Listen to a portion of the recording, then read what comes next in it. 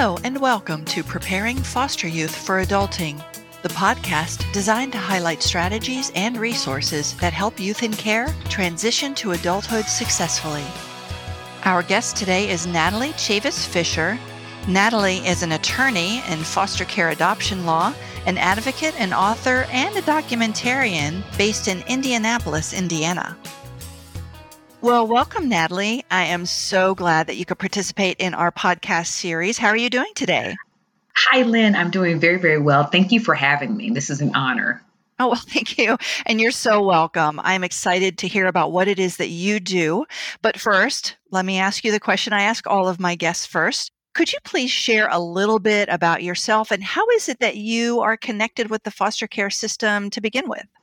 Oh, yeah. No, absolutely. So I'm a third generation attorney who was raised really in a family of people who advocate for rights, whether it's child welfare, criminal justice, civil rights, or just plain human rights. My grandmother informally fostered many, many children, and my aunt was a formal foster parent in California. So I grew up with tons of foster cousins. And so it was just a normal thing for me. I didn't know that it was different. And so foster care became near and dear to my heart. So I've practiced foster care adoption law for over about 20 years in the state of Indiana. And to help spread the message, I do my part to bring awareness and help stigmatize foster care, particularly as it relates to children aging out of the system. And I wrote a short novel with a big impact. The first, and it's a series of three. The first one has been published. That child is not yet aged out, but by the time the second book comes, he will have aged out of the system. And I just created a documentary where we do have a segment on a particular child welfare organization called Children's Bureau, who helps children who are aging out of the system. Oh, okay. What are the titles of these? Just so I can share that not only with the listeners, but Aging Out Institute has a page where we list things like books and movies that are related to young people aging out of foster care, and I would love to add those. Sure. So the book is called Adopting Tiger, and it can be found on Amazon or anywhere books are sold. And the main character in segment 1 hasn't aged out yet, but he will in segment 2. So, it's easy to follow. So it's good to get that foundational story. And then the documentary is called Foster Care Perfect Imperfection. And you can Google it, and you certainly can. It can be rented or bought on Vimeo. Wow, that's quite an accomplishment. Thank you for sharing that. Obviously, the interest in foster care, you've explained where that comes from. And this is just strictly because I have no idea how this works. When you're going into the legal profession and you want to do something like foster care adoption law, what do you need to do to build that specialty? Well, I'll tell you what happened with me. So, it was time for me to practice law, and I started working for my father, and he had 5 foster care adoption cases. And my father kind of believes, listen, the best way to get trained is just to get your hands dirty. I'm going to throw you out there. You're going to sink or swim. You decide. So he gave me 5 foster care cases, and I figured them out, and I absolutely adored them. I then made 99% of my practice foster care adoptions. One way is to sort of inherit it through a private practice. Another way is to work for child welfare. I mean, a lot of lawyers sort of will work for child welfare first, then go out on their own, or they then will become a public defender, or they then will be an attorney for a CASA entity, and a lot of lawyers get exposure in all of the different areas. And then, they just are able to become the best advocate possible. All right. Well, thank you for sharing that. Now, I know that you do several different things besides the great work you do in the field of law. Let me ask you, what is it that you do to help young people who are aging out of foster care and looking to go out on their own? Yeah. So a lot of my clients actually are, seeking guardianships over the foster babies who are not, or the foster really adults or teenagers who are not going to be adopted. So that's kind of where I come into play. So I will help with those guardianships, and then I will help connect them with different service providers. So I talked a little bit about the Children's Bureau. They have a phenomenal independent living program that I just hold in high regard. And so they help with budgeting, certainly finding an apartment. One of my kiddos graduated from high school early. She graduated at 17. And through the program and through her own efforts, she was able to obtain more scholarship dollars for college than she could use. So I just like, linking, because foster kids, I mean, they're kids. They're just as smart as any other kid, and sometimes they're much more resilient. So there's a lot of success to be had. So I just like to find those areas where I can help link and help make them successful, contribute anyway. It's up to them. Wow, that's fantastic. And how long have you been doing this kind of work? About 20 years. I started June 2000. So yeah, almost exactly 20 years. But who's counting, right? Yeah, but who's counting? That's right. Who's counting? That's wonderful. Yeah. And you're in Indiana? So yeah, my practice is in Indiana, but my platforms are nationwide. Okay. Yeah. And when you say platforms, help us understand, what is it that you're doing in that area? Is it advocacy? So it's all advocacy. I consider myself an advocate no matter how I do it. So no matter whether it's practicing law or doing a novel, doing a documentary, I consider myself an advocate. And so I'm right now producing and creating an e-TV show where I interview different people in the foster care entity. We're about to do a segment on disproportionality in foster care, probably sometime in June. And that has a national global platform. There are a lot of listeners in the United Kingdom and sort of these other places. So I really just go where I feel I'm led and I'm equipped, or I can become easily equipped to pursue and fine tune a platform. Okay. And you mentioned disproportionality in foster care. Just for those who might not know that term, what are you referring to? So what happens there? Typically, disproportionality is basically it's a cultural thing, and in particular, it focuses on brown and black children. So African Americans, yeah, Latino Americans, and so the statistics show that the representation within the foster care system is far greater. It far outweighs representation in population. So if the state's population is say 10%, there's a high possibility that the representation of that same African American or Hispanic American population in the system could be 50%.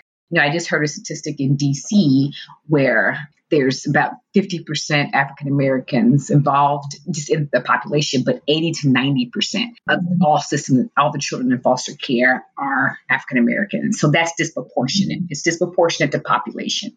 And there's reasons that happens. And so it's about bringing awareness, delving into that and bringing awareness.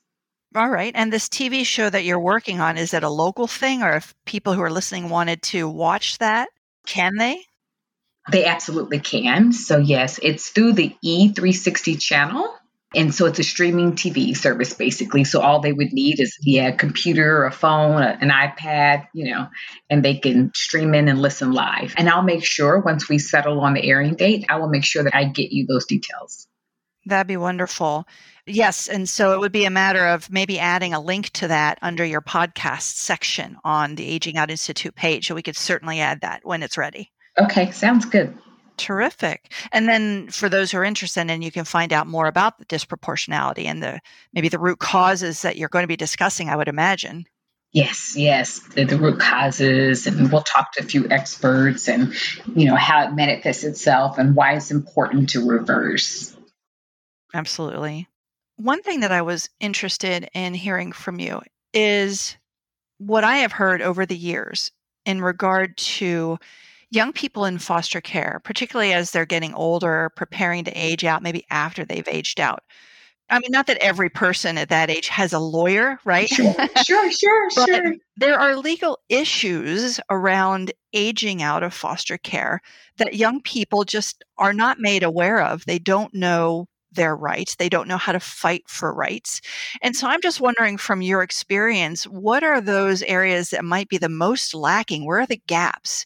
And what advice would you give to people working with youth aging out of foster care to ensure that they have the knowledge to be able to get the legal representation that they need, or at least become knowledgeable about the rights and so forth? So I don't know. I've never asked this question before, so I'm kind of rambling. So please feel free to.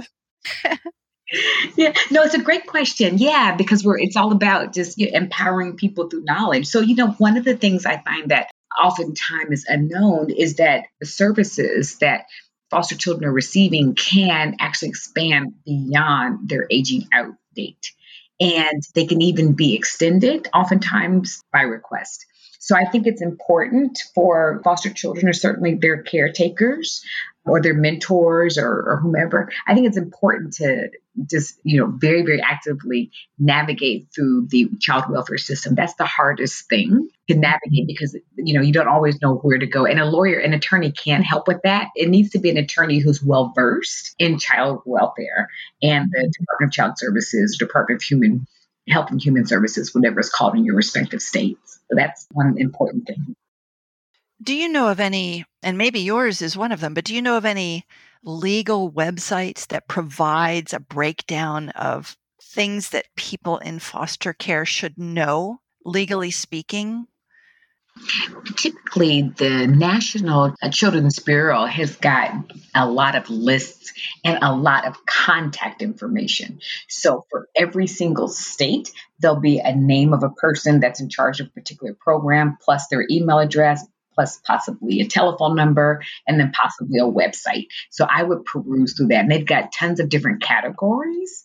So whether it's aging out or whether it's, services or whether it's placement services or, what have you, but they are a gatekeeper of information. So I would refer all of your listeners to the Children's Bureau National Gateway.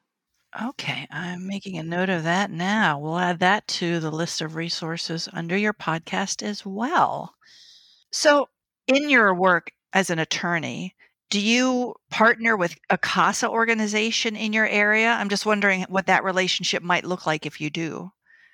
Yeah, so I've lived in several different states and I've gotten certified as a CASA volunteer in a couple of different ones. And yeah, so I love the CASA organization. I mean, I'm just here for CASA for sure. I really, really am. So having said that, from the legal side, yes, we work with CASA workers, right? So the CASA worker is the voice of the child, as you know, and your listeners know. So, so say there's a team meeting and you need representation from different angles. So you need the biological parents represented, the adoptive parents represented, maybe some kinship family represented, and the child needs to be represented. So typically a CASA worker would sort of just be within those interdisciplinary meetings, certainly court sessions. They do their reports. So I work with them as it relates to adoptions. We'll need a CASA report to help with the recommendation so that the judge can review and make his or her decision. Okay. And is it just one CASA organization based on where you are geographically speaking? Yeah, typically it is. And every county has so you've got your states, and then every single county, well, not every single county, but most counties then have a CASA representation. So there, I think one time believe it or not, I did a cumulative list, and I think I got up to like 13,000 different CASA entities across the nation. But there's probably more. That was literally just going state by state and putting the word CASA in and seeing if I could sort of figure out what the entities are. But yeah, it's just a matter of probably Googling CASA, CASA, and then whatever your state is, or maybe even whatever your city is. And most of the organizations will have a way for you to come and do an information session or a telephone number that you can use to reach them and learn more about the program. Right. And people don't have to be lawyers to be a CASA volunteer. No, and most volunteers are not lawyers, to be honest with you. Most are not. Often, and everyone is structured, every court system is structured differently, but oftentimes there will be within the organization sort of an attorney that's either a guardian ad litem or maybe a CASA supervisor. But under them are all these volunteers because they need the volunteers to actually go into the homes. I would say, at least my experience, is that most CASA workers are not volunteers. They're just people with kind hearts who have time and love to give, and they just want to give. Yeah, absolutely. That's what I've found too. And the many individuals I've talked to who work with CASA, it's just, you have to have a little bit of availability of time, but it doesn't seem like it's, people I know who are in CASA have full-time jobs. Oh, yeah. They're able to fit in some hours to do the CASA volunteer work, even within a full-time job timeframe. So for anyone who's listening, you might be interested in being a CASA volunteer. You don't have to be a lawyer and you don't have to be, say, retired with all this time on your hand. You can still fit it in. That's right. So let me ask you this from your perspective. People who are working with youth who are approaching aging out of foster care, what advice would you give them to help them best prepare to age out of foster care? Yeah, just one, to be patient and to understand that sometimes they may be very scared because they've had this safety net and they're starting to feel that maybe the safety net is going to go away. Empathy is really, really important, to just really try to put yourself in their shoes, to see how they may be feeling. There's this big world out here that they just may not be prepared for, and they think their services are going to get cut. And sometimes they do, sometimes they don't. But I think that's important. hold their hand and walk them slowly through it. But you have to be diligent and find out as much. I really do believe that knowledge is power. Find out as much as you can about services, and then just get in contact with them. Maybe do some questions, some Q&As. I think that's really important to have a plan so that when the aging out occurs, it's just a matter of executing the plan. Right. Do you find that most young people have adults, I would say young people in foster care, have adults in their lives that help them create a plan, for their transition? Or do you believe that most young people do not have that benefit? I'd say a great deal of young people do not have that benefit, which is why it's important for you to have your podcast and why it's important to have these types of conversations, because people can step up and help. People always often ask, how can I help? I can't be a foster parent necessarily, but maybe you could be a mentor. Maybe you could be a provider of information. Maybe you could do the due diligence for someone. You can do the Google research. You can just do that at home and then submit it to a CASA entity to maybe see if they'll put it on their website, right? Just, if you have interaction, because our foster children are in our communities, right? Whether we know it or not, they are. They're in our churches, they're in our gyms, our schools and all that. If you are aware that a child is a foster child, see if you can navigate a relationship of trust whereby you can start sharing that kind of information. I mean, children just in general love mentors, right? Just if you take a true, genuine interest in them, then you can also feed them information that's going to help them elevate, even if it's guiding them to a service provider. Because as much effort as service providers make to promote and make themselves known, they still often go unknown, and they're there ready to help. They have the tools, right? The manpower, the systems in place. So sometimes it's a matter of making that link. So, that would pretty much be the advice I would give. You say that so well and so eloquently. I have to ask, do you do any public speaking? Oh, that's so sweet. So yeah, I do. I do. And oh yeah. So I present at conferences and workshops and things of that nature. And certainly Oh, okay. eventually I want to do a TED talk and then just let it expand. Well, the kind of public speaking that you do, especially with the technology we have today, if people are listening, say that work with organizations that provide services to young people who are aging out of foster care, and they wanted to have you either speak to their staff or even speak to their students, what kinds of things could you talk about? The great thing about working in child welfare for about 20 years is there are so many angles I could take, right? So if we want to talk about, we could talk about navigating, with an attorney, what's that relationship like with an attorney? We can talk about disproportionality. We can talk about biological parents. For about 3 years, I represented biological parents. We can talk about adoptions. We can just talk about empathy. We can talk about CASA workers. It just depends on what their needs would be, but those would be some of the topics that I could discuss. Yeah. Generational traumas, yeah. Well, let me just throw this out there. If anybody wanted to contact you about public speaking, where would they do that? How could they reach you? They could do a couple of things. One, they could go to my website, which is www.chavisfisher.com. And I tell people Chavis is spelled like Davis, but replace the D with the CH. And Fisher has no C, so CHAVISFISHER.com. Or they can email me at Natalie@chavisfisher.com. Okay. And do you accept donations for the work that you do, or is it all just voluntary? For the work that I do, yeah, I would accept a fee if someone wanted to tender that. Yes. Okay. So it's not like a regular donation type of nonprofit Right. organization. I was going to say, I don't have a 501c3, so they wouldn't get a tax write-off. And, I don't have that. Exactly. Yeah. Probably good to put that out there just before people reach out to you. Oh, exactly. I can refer them to entities that I love, but yeah. Sure. Awesome. Well, let me ask you this now then. There are a lot of opportunities in my mind where the foster care system could really make some improvements in how they support young people in foster care to get them ready to age out. I know there are a lot of extended foster care programs that exist in many, many states, and so that's great. But I know there are opportunities to even improve those. So I wanted to ask you, from your perspective, what might be two or three areas where you could see opportunities for improvement, and what would you suggest that they do, Yeah. to make those improvements? Well, I tell you what, the first thing I would say is have courageous conversations.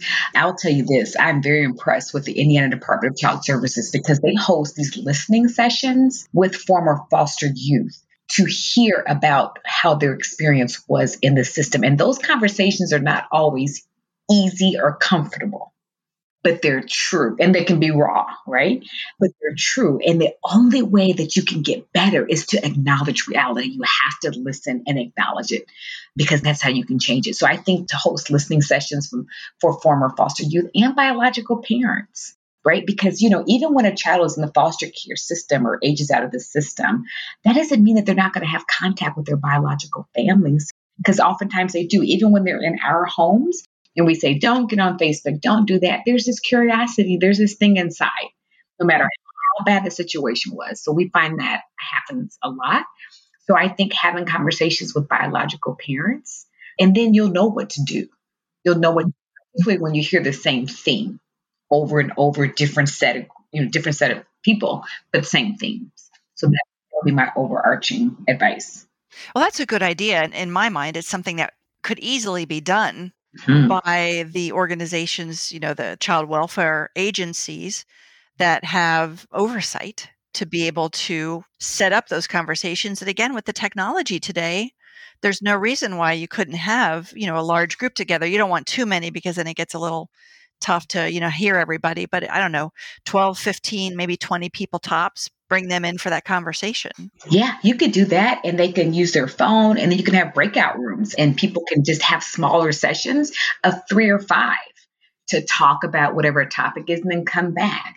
And then you start generating some really good substantive ideas for Yeah, change. exactly. It isn't just a complaint session. Mm-mm, mm-mm. It's, put the many different minds, because you always come up with better ideas when you have a lot of different minds working on it toward a task of coming up with solutions.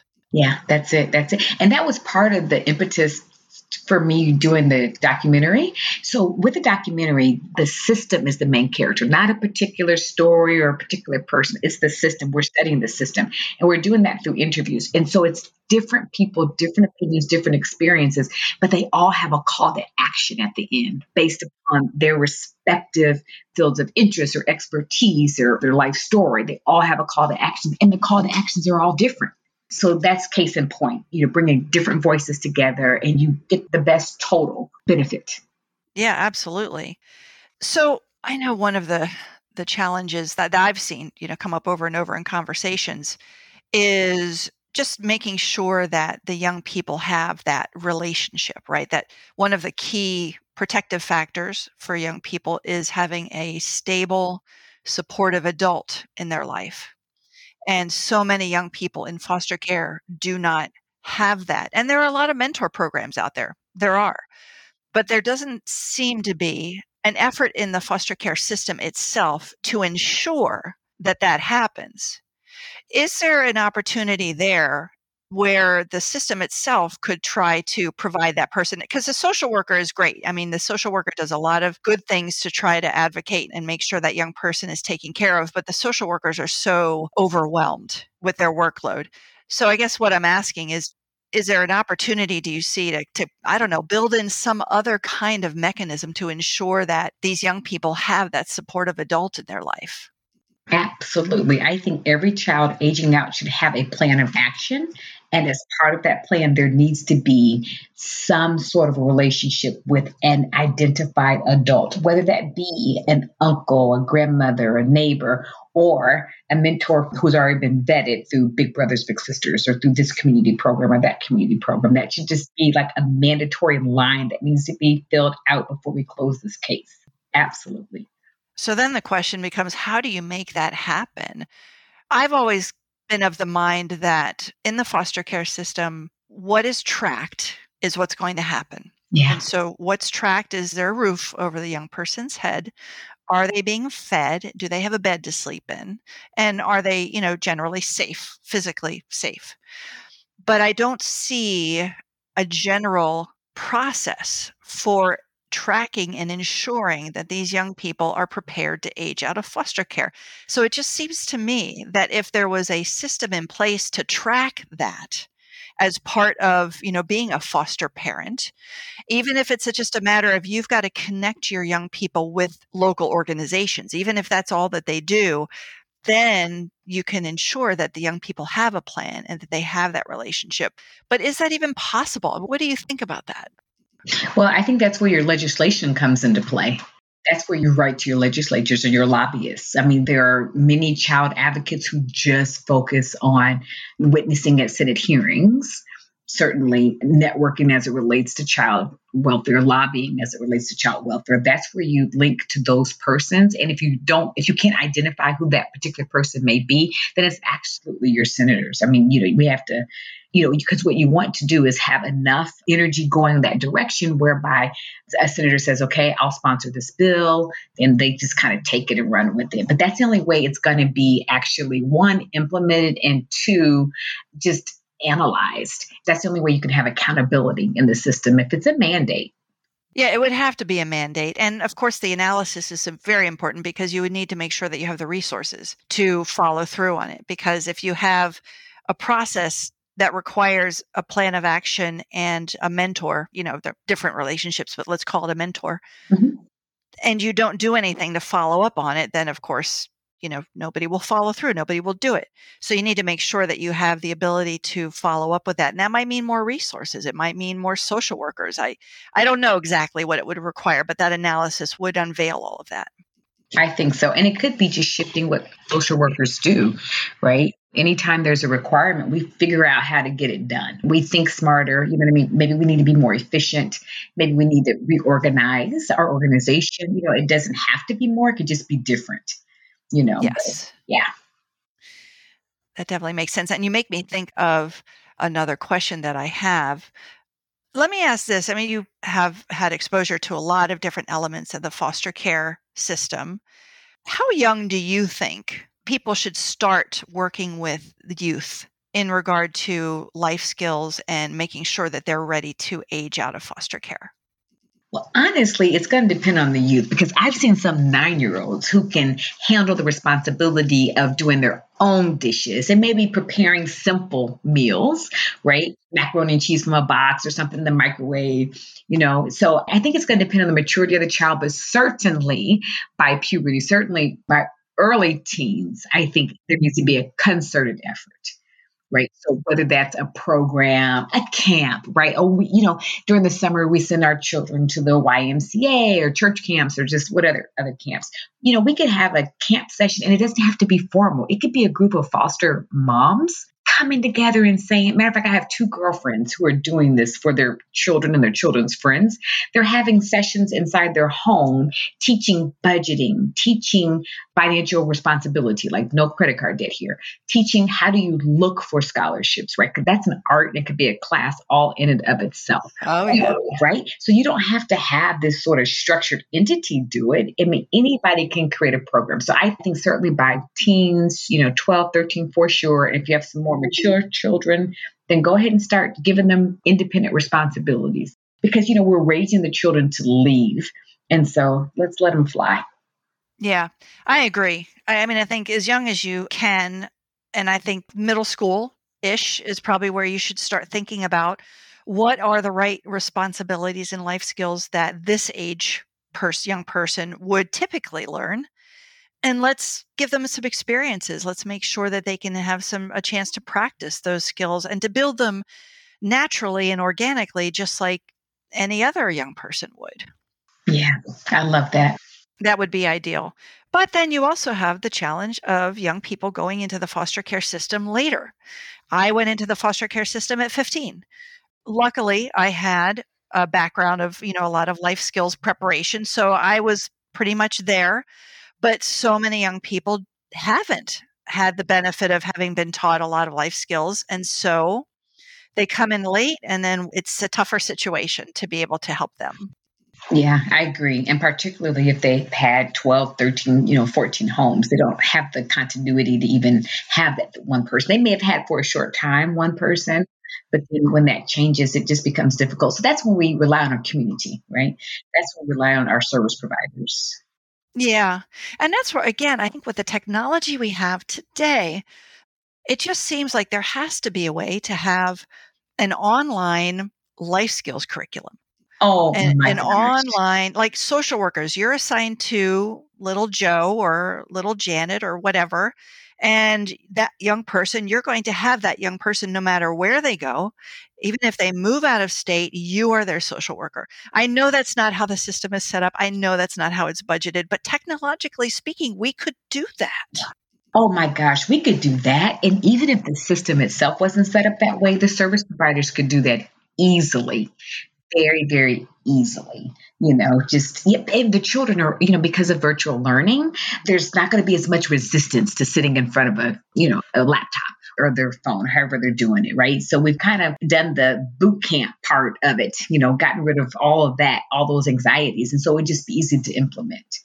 I think especially now after our experience in COVID, so many young people are so used to working with others online that I feel like we need to strike while the iron is hot and start thinking about how can we use technology to make life more consistent for the young people in foster care. I agree. Now's the time. Now's the time. So the question is, who does it?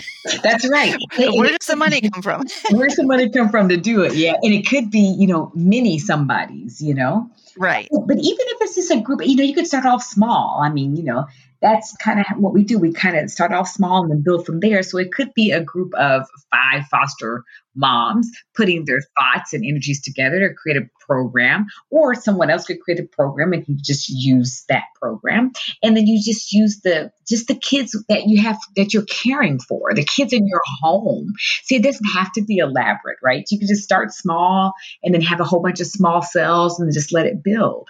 Yeah, absolutely. And that's what pilot programs are That's all it. about, right? You start small, see what works, tweak it, make it better, and then share it with somebody else who could then start using it and benefit from the learnings of the pilot, and so on until it spreads and takes hold. Yeah, I love that. I see it. I see it. Someone's going to do it. Oh, I hope so. I hope so. Well, what would you say is your greatest area of passion in the work that you do?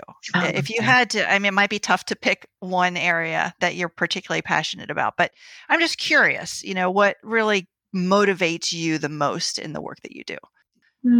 I'm smiling from ear to ear. It's anything centered around the children. I guess maybe the adoption side, right? Because, by the time you have that hearing, you've gone through a lot, you've seen a lot, you've helped the families navigate through a lot. And then there's this beautiful hearing. I enjoy that. But for the kiddos who don't get adopted, I enjoy when they come back to me and say, "Hey, Miss Natalie, guess what?" I say, "What?" They say, "I got accepted to Northwestern, or I got accepted to wherever, NYU." And they have a plan to actually go, So just watching someone overcome some pretty serious challenges, not only does that excite me, but it makes me have a lot. First of all, I know that their resilience is going to carry them through. So it just makes me know that they are on the proper trajectory to just not only change their own lives, but to help change the lives of others just by the way they are moving through their own. I enjoy that. I mean, I've been doing this long enough where I get to have the circles sort of come back and say, "Hey, what's going on with me?" And, so I enjoy that, those follow-up stories. Well, it sounds like you are really, I would say, I'll use the word passionate again, about the work that you do. And that is really exciting. And I find that over and over and over again with people who work with young people in foster care, who are aging out of foster care, that it's just whatever the background, there's just this drive, this motivation, this passion around working with these young people, helping them succeed. And it just seems like, I don't know, that being burned out doesn't happen that much in this. And I'm not saying it doesn't happen, but it just seems like the passion and motivation is there and it keeps people buoyed throughout their career. It does. It really does. And like you made a good point. Sometimes burnout does happen, but sometimes that just means, okay, you just turn left instead of right. So you can still do the work, but you just have to find it because in life, you change in life. You have children you're of your own, you have other things going on. So things have to often shift, but there's so much that can be done within the realm of children who are aging out and just the foster care system in general that you can make those shifts. And, I firmly believe in leaning in the direction you're bent. And what I have found is I have met tons of people who are truly, sort of called. I mean, this is where they're supposed to be. And that's how I feel about myself. And I know that to be true because of it energizes me. Instead of taking a lot of energy, it gives me energy. And so I'm bent that way. So I lean into it. I don't ask why. I have no idea why, but it just is. So yeah, that's kind of my approach. Mm-hmm. Yeah, that's exactly the way I see it too. If the work you're doing gives you energy, then I think you've come across something that you might want to stick with. Yeah, that's golden nugget right there. Yes. Well, let me see here. I'm going to ask another what advice do you have question. But instead of thinking about the folks who are working with young people in foster care, let's say we have some older foster youth listening to this podcast. I hope we do. I don't know if we do. I hope we do. What advice would you give them, either in general or maybe from a legal perspective, as they're looking at turning 18, maybe 21, and aging out of foster care and going out on their own? What advice would you give the young people? First of all, that you're not alone. You're not alone. You have a whole wealth of an entity, an organization, and a whole system that cares about your success. And it's important to know that, and that you are worthy of success. It's important to know that too. And it's important now for you to start on your own, tapping into resources, doing the research, asking the questions. It's important to do that as well. Mm-hmm. Yeah. Young people have to learn how to advocate for themselves. Yeah. And I think some people feel that they have to give young people everything that they need. Yeah. And I'm not talking about just in foster care. I'm talking about in anywhere in this world, in this country. If you just give the kids what they need, they'll be fine, right? Right. Whether it's, the creature comforts, if it's money, if it's, whatever, that they'll be fine. Actually, maybe not so much. That's right. Because we all have to become independent, right? Unless you're going to live, with some kind of parental figure for the rest of your life, the vast majority of us are going to have to be independent. And what that means is you have to learn how to do things for yourself. That's right. And to do things for yourself, you often have to advocate for yourself. That's and right. so that's one thing that I would certainly encourage all of the folks who are working with young people aging out of foster care to do, is to ensure that you're teaching self-sufficiency and also self-advocacy. Mm-hmm. That's powerful. That's so powerful. I don't know if I have the answer as to how to do that. I've got a lot of podcasts you can listen to. That's right. We take one little step at a time, and then there's some good advice on the podcasts. That's right. That's right. I never claim to be the expert, but I know a lot of people who are doing great work. And so I highly recommend, looking into those. But yeah, I think that self-advocacy is so important. And, even the CASA workers, they are the young person's advocate, right? I would think there are probably many CASA volunteers who are helping the young people, learn how to speak for themselves, say in front of a judge. Yeah, that's right. That's right. And then if they get close enough to the student or the young person, how to speak up for yourself in a school setting, now in a different setting. And sometimes those relationships with the CASA workers last way beyond the child's time within the welfare system. Yeah, absolutely. Now, let me ask you this. I'm going to wrap back around to the work that you do as an attorney. And you said that you also have been a CASA volunteer in the past. Do you do any other kind of side projects to work with youth? Yeah, so pretty much the CASA volunteer, my work as an attorney. I try to raise awareness, like with the documentary and the book. So those are the sorts of things that I do. I go around, the country speaking. But in terms of on-hands projects, I support a lot of on-hands projects, but, I don't have a 501c3 or anything like that myself. Hmm. Okay, wonderful. Well, I see that we are coming up toward the end of our time together, and I've really, really enjoyed our conversation. I'm just wondering, and I think we kind of touched on this before when I was asking you about your passion. Is there anything else about the work that you do, specifically legally speaking, right, that you Mm-hmm. do that you particularly love? You'd mentioned the adoption process, but is there anything else that you particularly love about the work that you do that you could share? I do. I enjoy helping clients navigate through the system because it's really tough to navigate through, right? So, like you said, caseworkers are often overloaded. So, what that may translate to is having more than one caseworker or, maybe a file not being as complete as it needs to be. So what I enjoy is I enjoy helping my clients sort of navigate through the holes, the parts that they can't do on their own. Like without the knowledge, they're just not going to be able to do it. And I kind of consider that too when I give my presentations on sort of legal specific issues. I just kind of want to, help make you better than you were before you entered the room or the Zoom room now, and just fill in those gaps. And the manual kind of says this, but practically speaking, this is kind of what it is, and this is how you can get around that. So I enjoy empowering my clients. Excellent. It's kind of like in the same vein as the self-advocacy in a sense. Yeah.